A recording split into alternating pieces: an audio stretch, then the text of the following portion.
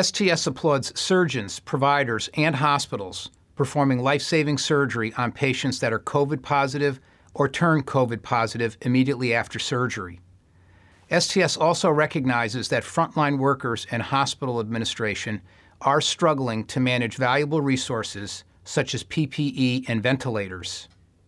Fortunately, decision-making is now being driven more by science, not conjecture. This message will focus on 5 important questions and answers about what the STS is doing for you. What is STS doing to help us get the supplies we need? STS has been in direct communication with high-level officials at HHS, FDA, CDC, Congress, and the NIH, and called for increased medical supplies, greater availability of testing and removal of barriers interfering with the supply chain to ensure these products reach the hospitals in need, and increase availability of medical supplies such as Lasix, heparin, ventilators, and ECMO equipment. Our efforts are paying off. The Washington, D.C. administration responded by calling on industry to produce more ventilators, and there are signs that more supplies are reaching hospitals. Not enough, but improvement in response to the medical community outreach. What help can STS provide regarding ECMO availability and use? The Society thinks it can best serve its members and the medical community at large by coordinating, rather than competing, with groups that are also developing COVID-related initiatives. As such, STS is working closely with ELSO to provide relevant resources for ECMO-related matters. The STS website directs people to the ELSO registry, now opened and at no cost, to enter ECMO data on COVID-19 patients into registry for real-time information, directing physicians to the ELSO online map, tracking ECMO centers nationwide and their availability to accept patients. The STS website also has an ELSO ECMO guidance document created for non-COVID patients, and we recently added a video prepared by STS members in Philadelphia that demonstrates proper PPE use when preparing patients for ECMO. Third, what about published guidance documents? The cardiothoracic surgery community has expressed interest in contributing to the literature with guidance documents. Some are already in our journals, and others will be available in coming days. They include crisis management documents in congenital and adult heart surgery and triage of operations for thoracic malignancies.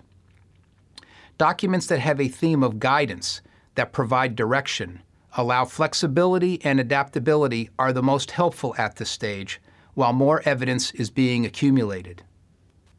Fourth, how is the STS database being leveraged during the COVID-19 crisis? STS is working hard to use the power of your STS database to examine specific data elements that would provide added support to providers. In addition to the current STS risk calculator, we are developing, and soon to be complete, a tool that provides information to estimate resource utilization for patients being considered for cardiac surgery. This tool will be available through the STS website. Finally, STS cannot precisely account for the impact of COVID on surgical outcomes. Data from these patients will still be recorded in the STS database using an additional field regarding their COVID status. But in fairness to all of the surgeons and their programs, COVID patients will be excluded from performance analyses, including public reporting. Finally, how are surgeons coping with triage of surgery? It's not easy. This has been very difficult for me and most all of us on the front line. Cardiothoracic surgical decision-making has shifted to who gets surgery, when to do the surgery, when to transfer out of your hospital, when to accept an incoming transfer, when to offer or not offer ECMO, and the list goes on. The right decision often collides with the desired decision, since it is not our nature to delay or deny treatment. On a daily basis, we are adding helpful new resources to the STS website. We also have perspectives from members inside and outside of the United States, along with tips on how to stay grounded during this pandemic.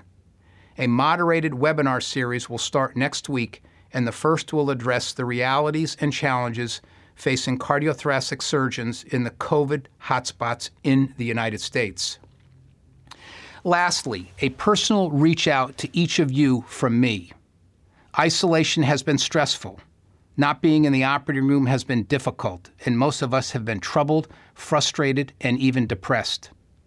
Clear thinking and mental toughness is difficult under these circumstances, but being decisive is essential, since poor decision-making could result in the collapse of a program. I have found it very helpful to have short phone conversations with colleagues to check on their personal and professional well-being.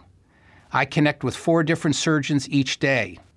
Learning how they are balancing their personal and professional life and how they're maintaining emotional stability has been informing and reassuring to me. I encourage all of you to do the same. We may be socially distancing, but we are coming closer together in a new spirit of cooperation. Let's turn this situation into an opportunity that we learn from. We are cardiothoracic surgeons.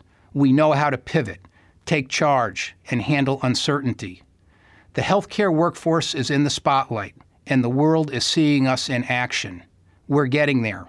Be positive.